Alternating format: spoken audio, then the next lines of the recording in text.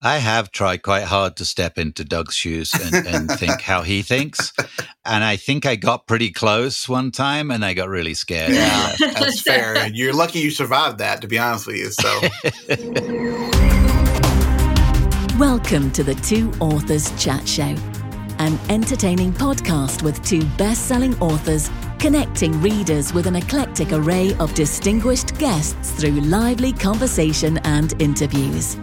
Hosted by mystery, suspense and thriller writers Douglas Pratt and Nicholas Harvey. Welcome to the show, everyone. How are you doing today, Mr. Harvey? I'm great. I am very good. I'm actually looking at Lake Tahoe from my office here in the bus. We're parked in my mate's driveway. I have this glorious $1 million view. Well, probably about $6 million view these days. Fancy. Wow. How about that? Yeah, that's pretty nice. Yeah, it's nice when you get to drop anchor anywhere you want to go or whatever you do in an RV, drop board. I think dropping anchor in your RV means something different, but yeah, it's pretty handy. Yeah, he's got a plug here. So we're plugged in, and I've been coming up here for over 30 years, and he's my mate was the best man in our wedding. He's a really good friend of ours, so it feels like coming to a bit of a second home, a very familiar place, very creative place. So I'm enjoying writing from here. Let's dive into a listener question. Olivia Bennett from Portland asks, which cereal mascot do you think would make the best roommate and why? What cereal mascot? Well, we've got a tiger, we've got a toucan, we've got I'm trying to think. We didn't have much in England when I was growing up. We only had about 3 cereals. It's like cornflakes. Yeah, so I guess we had a chicken. That's about all we had was a chicken. I'm going to say Tony the Tiger because he's great. And he'd eat you. I would probably actually go with Captain Crunch because he probably has a boat. So that seems like a better way to go. How about you, sir? Is your chicken going to be your roommate? Oh, they're the cookie people, the little elves, right? Aren't they the cookie people? But don't they do something else? Like the elves? Yeah. Oh, that might make sense because that might be useful. They could do stuff. Oi, elf, do the washing up, make cookies for you. Yeah, make some more cookies. Yeah, and that one over there, you go do the laundry. That'd be handy. Yeah. I suppose so. I mean, what would be the worst one? Being eaten by a bloody tiger, I reckon. Yeah, but he's not an eating people kind of tiger. He's he's a positive motivator. He's just to tell you you're true. Great all the time, you know. That's not like true. Yeah. The cuckoo from Cocoa Puffs. That's the one. Cuckoo for Cocoa Puffs. Yes, that would be the annoying I had a guy I used to work with who used the phrase cuckoo for Cocoa Puffs quite often, and he was a bit cuckoo for Cocoa Puffs. So, all right, who we got on the show this week? Well, look, you know what? There's something I love about writing and just meeting the great people. And besides meeting you, Nick Harvey, our guest today is one of my favorite authors I've met, and that is the best-selling post-apocalyptic author, Kyla Stone. Cool. She's a great lady. Let's chat with her.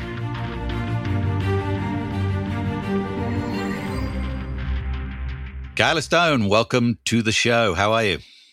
Hi, I'm really good. How are you guys? Better for seeing you. And where are you talking to us from? Don't you live in Michigan? Yes, St. Joe, Southwest Michigan. So I like to say on a clear sunny day when we're at the beach, we can see the skyscrapers of Chicago across the river. All right, nice. Is it cold up there today? Not the river, lake. Lake Michigan. Lake, river. River, Michigan. A little bigger than that. You had me because I don't know the geography of that area. I know there's some big-ass lakes up there, but it's probably rivers too. Yeah, we're like 20 minutes from Lake Michigan. Do you boat up there? We have friends with boats. That's the best case scenario. So we don't have to do the work and the upkeep and just like, hey, we're going boating and we're there. So yes, we do. We love to go boating. You have another friend with a boat now because Doug has a boat that he walks on constantly. Yes, I do. And you are welcome to come sailing with me anytime. So I will take you up on that. That sounds fun. So let's talk about writing. So how long have you been writing? So I've been writing since I was 5 years old.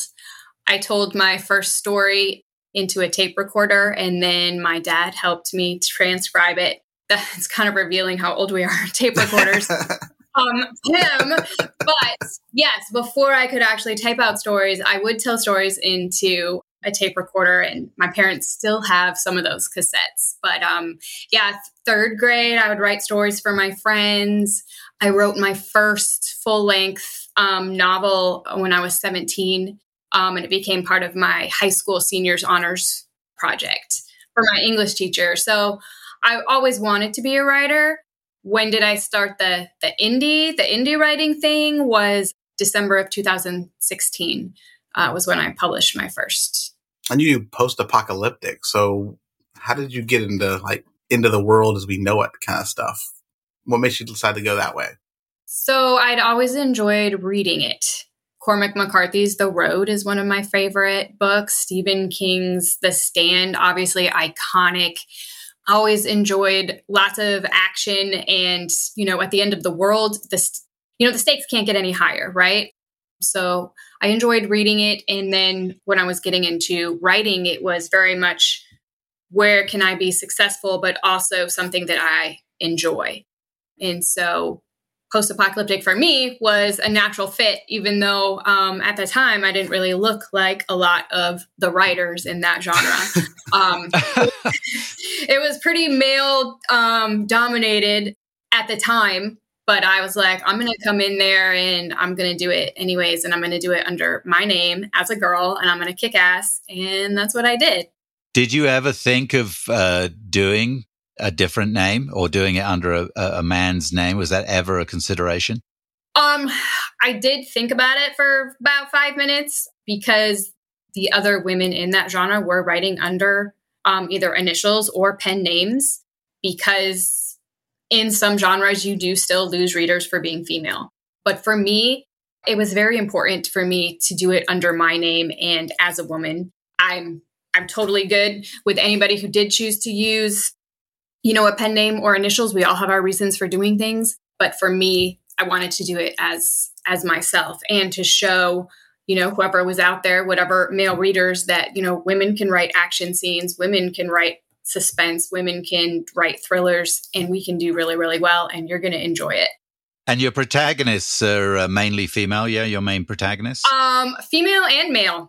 So I generally have 4 main POV characters, 2 male and 2 female. Do you find the male difficult to write or the female difficult to write? Neither. Neither. They're just well, that's how good you are. You're just good at everything. I enjoy both, actually. I love writing from male point of views.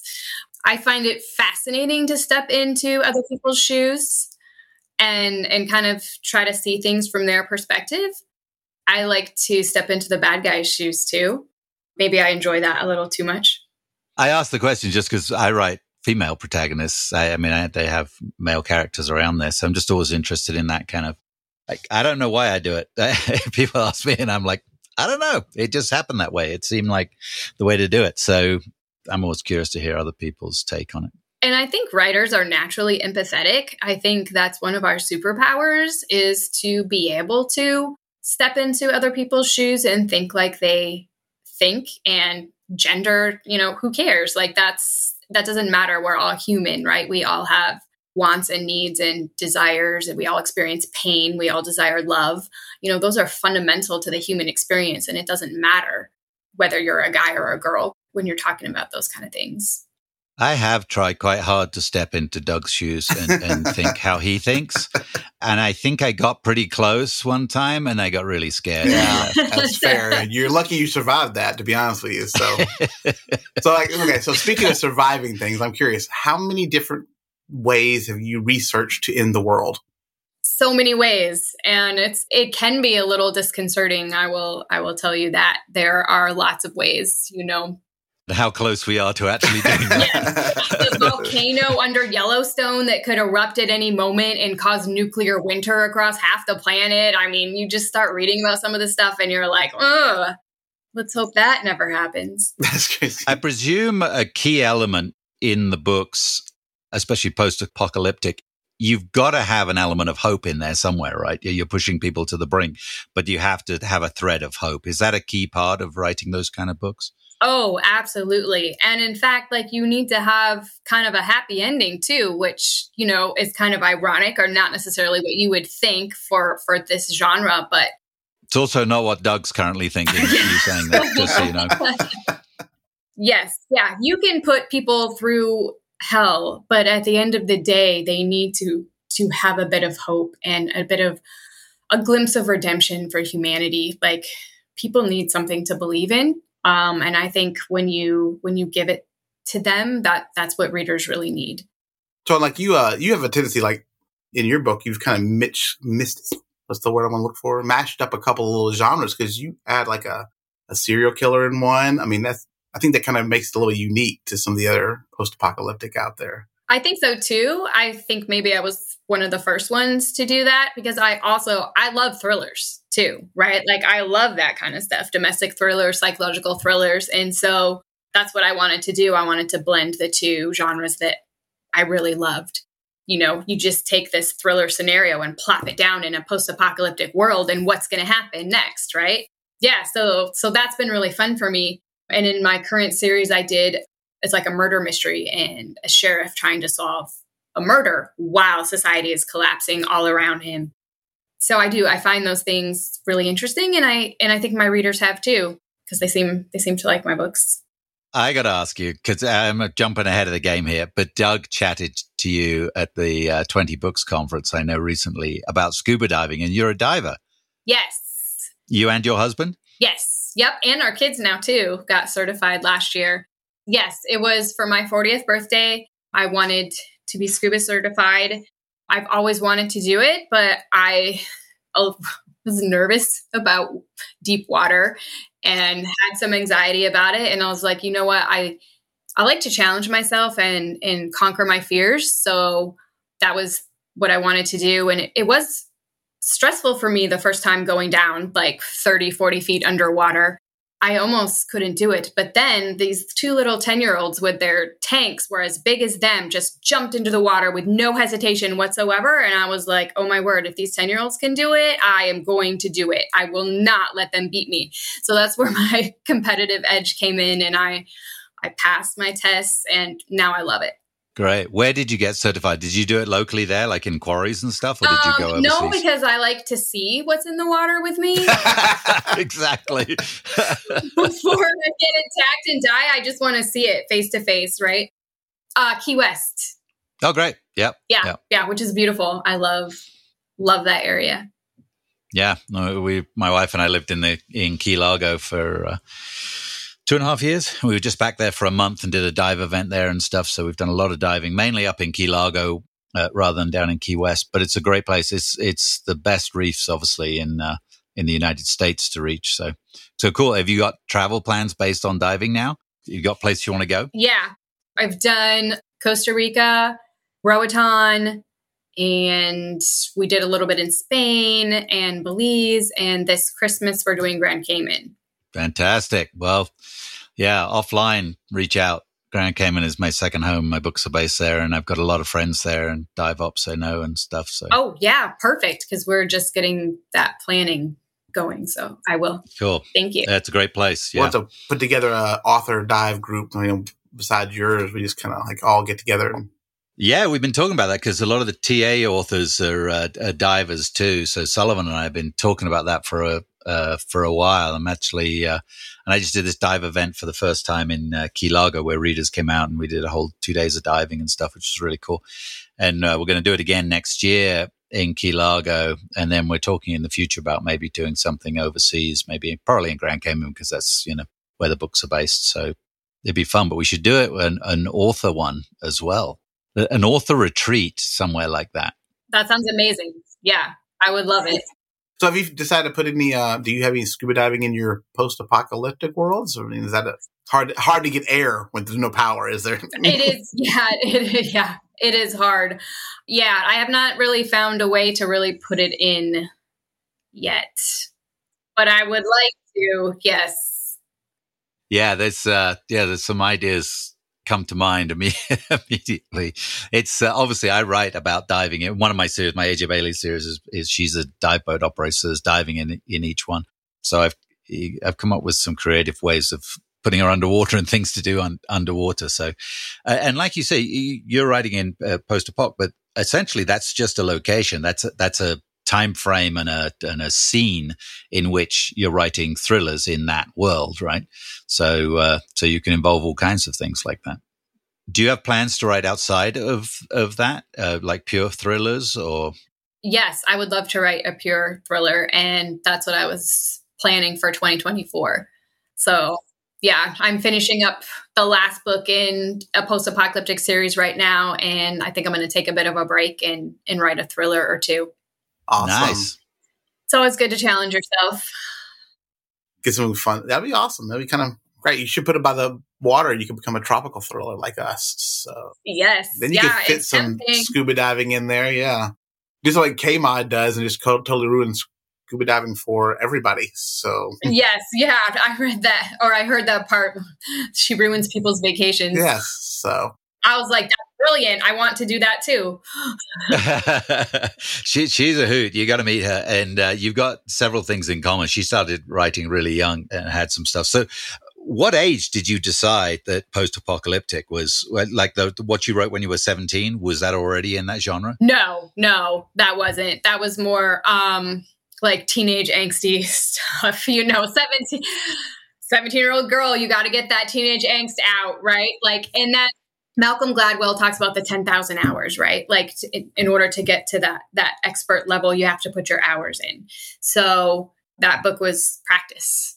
So it was not a waste. No writing is ever a waste because it's in getting you to that level, putting the time in, putting the work in to get to that level. So a question I'd like to ask that stems from that. So from your first successful book to what you're putting out now, what do you feel is the evolution of you as a writer? I mean, story structure wise, or, technically we're going to get better, you would think, right? That's as we do more. So where do you feel your evolution has come?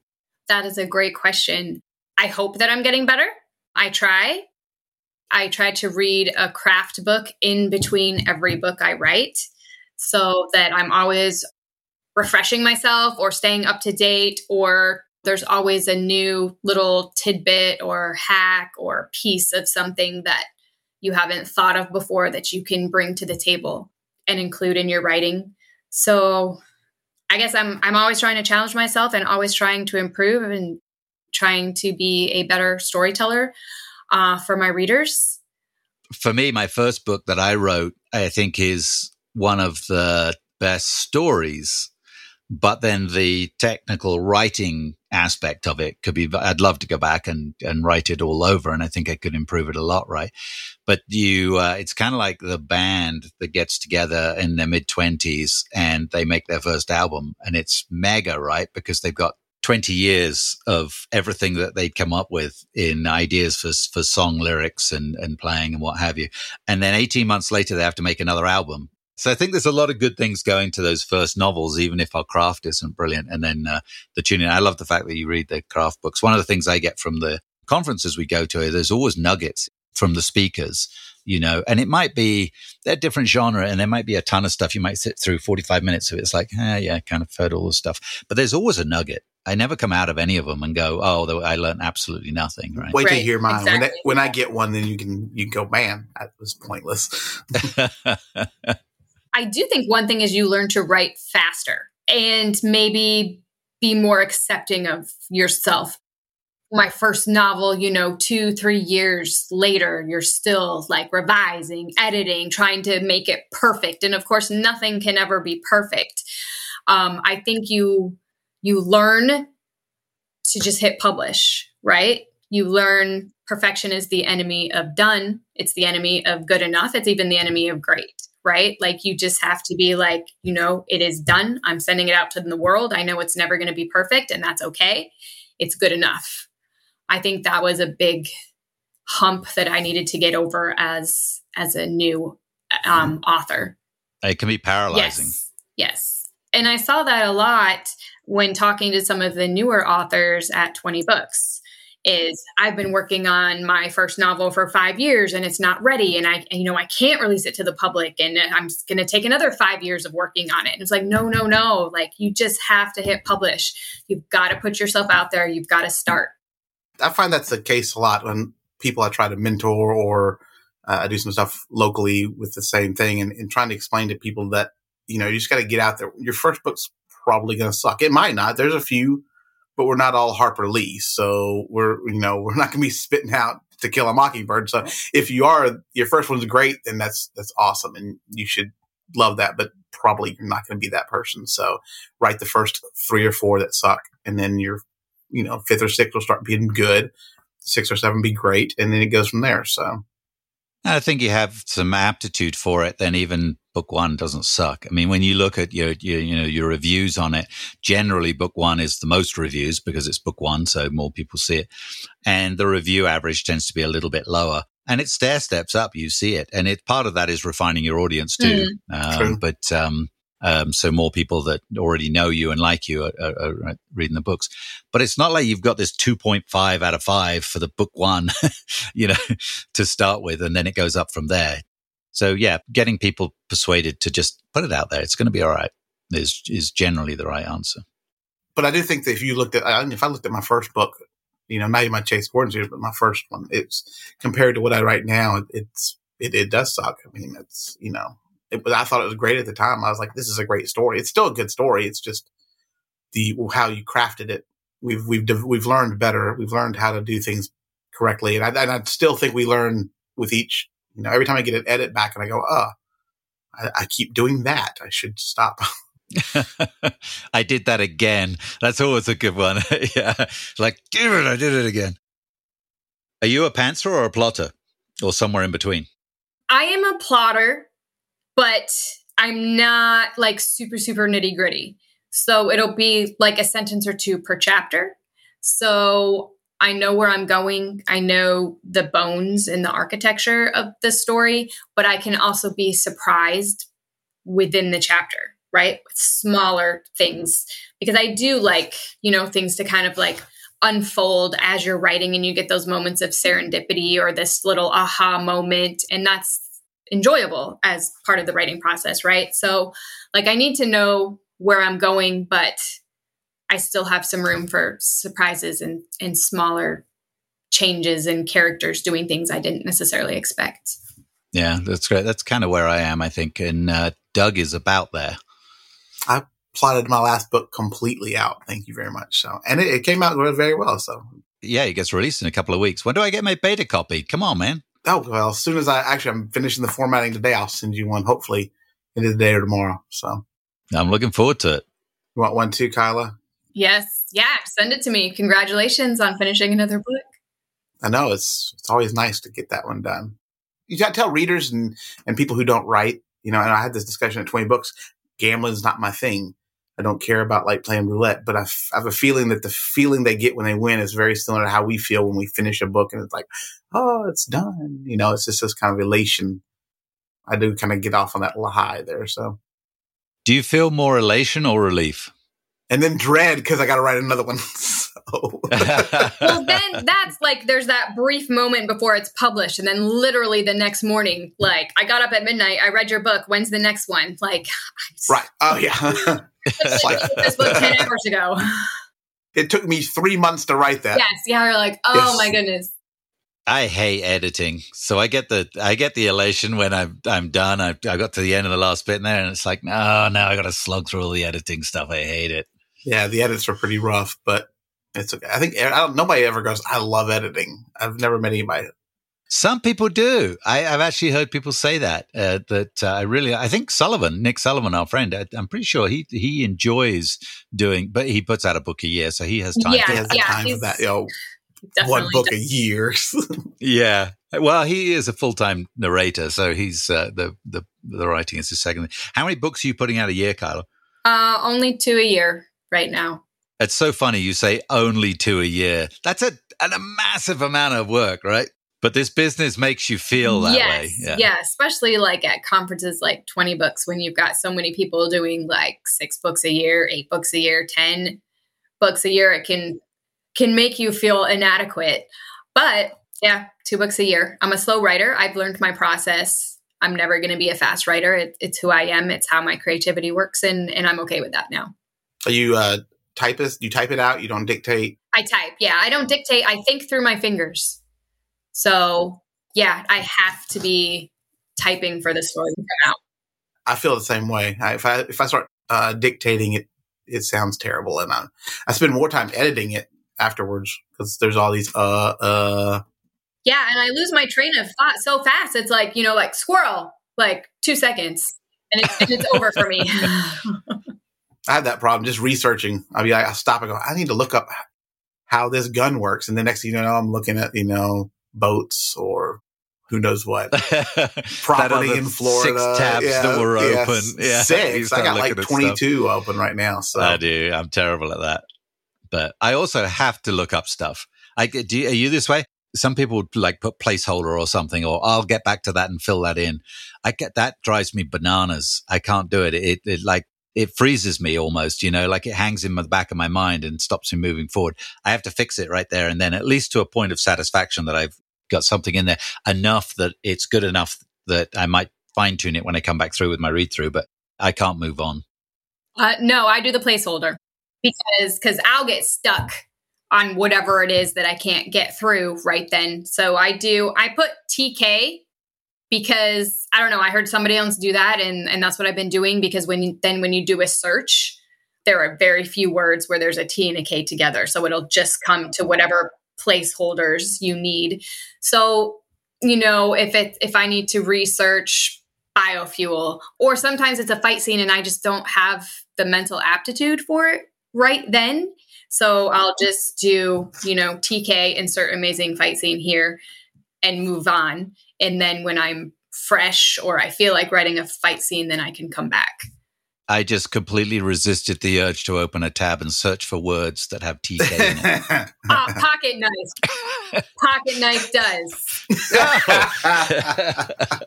So in Kyla Stone books, you'll never find a guy with a pocket knife. I do actually have a character with a pocket knife now, and I'm like, why did I do that? But yeah. So what do you have next on your agenda then? What are you working on? You said you've got one more? Yeah. So yeah, the book I'm finishing up now is the last in a 4-book series that's about solar flares taking out half the planet's electric grid, the whole northern hemisphere. And that's the detective trying to solve the murder mystery in the midst of all of that. And it's set in the Upper Peninsula of Michigan, so rugged wilderness areas. That I sent to beta readers last week. So I'm getting the beta reader feedback and doing the the editing that we all fun love. Stuff we just talked about. Yes. All that stuff. Yeah, I'm in that phase. You feel like you're done and you're like, oh, my baby, it's done. And then the readers are like, no, but you missed this. And what about this? And there's a hole here. And I'm like, okay. Do you have a dog in this one? Part of the process. Oh, yes. Yeah. There's a dog, a big cinnamon brown Newfoundland dog. And he's a search and rescue dog. So he's a cool guy. Everybody's favorite character is the dog. So. Yes, always. They don't care about my human characters. They just are like, if you kill the dog, I will never read you again. That's what I told Nick. We put a dog in our book that we wrote together. And I think he was going to try to get rid of the dog. I was like, people are going to love the dog. The dog's going to be the favorite. Readers love dogs. All right. Get out the wheel, Doug. It's time for the wheel. Yes. All righty. You seen our wheel you before? Didn't know you'd be subjected to it. I did not. Yes, we have a little wheel of questions. So it's our final question here. Okay. See the sound effects and everything. Are you an early bird or a night owl? Oh, night owl. 100%. I hate waking up in the morning. That was I could tell. You were showing up late every morning to the conference. Like, where are you at? I got breakfast. And she's like, I'm not even answer for like doing breakfast. Hours. Yeah, that was like a major motivation for me to become a full-time writer was so I could set my own hours and not have to get up at 30 in the morning. Yeah, I will be up with you until 2 or 3 in the morning all day long, but I am not going to be up at 6 a.m. or 7 or 8 if I can help it. Words will write themselves at noon, right? So I will work late at night. So it's still getting the hours in. It just is on my schedule that I choose. And you, Doug? Me? Well, I used to be a night owl, and I'm not so much anymore. I shifted. I worked for a long time in restaurants and bars, so I was always up late. And then somehow I shifted to working a different job that had me up at 5 every morning. And so now I just kind of get up when my wife gets up, which is 6:37. So my body's so like early. shifted over. Bless you. I know. Well, I'm like going to bed like at 9 because I'm old. But wait, what about you, Nick? How early do you go to bed? Pretty early.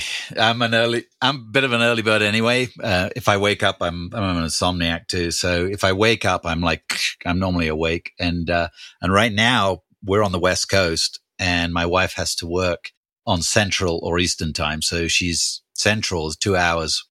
So we've got our whole day is shifted. So we're getting up at 5 and then she gets off work at 3. And while we're here, we're in Lake Tahoe at the moment, and she's actually off work this week. But we're trying to stay on that shifted time zone so we don't, get all messed up when we drive back home. Goes back to work. When Nick was in Bon Air, which is 2 hours ahead of me, he'd get up at 5 and he'd start messaging me, which was 6 o'clock my time, which I was not awake for. So I'm sure he's like, why isn't he answering me? I'm like, I don't even bother answering till 8 or 9. Now we're in sync because I get up at 5 and I'll message him at 5:30. I'm which is still not 7:30 awake for yet. him. And maybe he's just getting up. I know he's in his pajamas or something texting me back. I sleep naked. I didn't want to. Oh. Okay, we'll leave everybody with the visual of Douglas Pratt naked. Kyla Stone, thank you so much for joining us on the show, and do your best not to dream about that tonight. Thank you. Thank you for having me. It was a pleasure.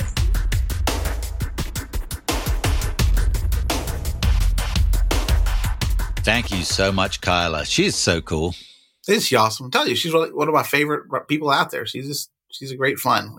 We had so much fun together. I really enjoyed hanging out with her. Yeah, I enjoyed hanging out with her at NINC, and you just had another dose. Well, you've seen her several times before. She's it's great spirit.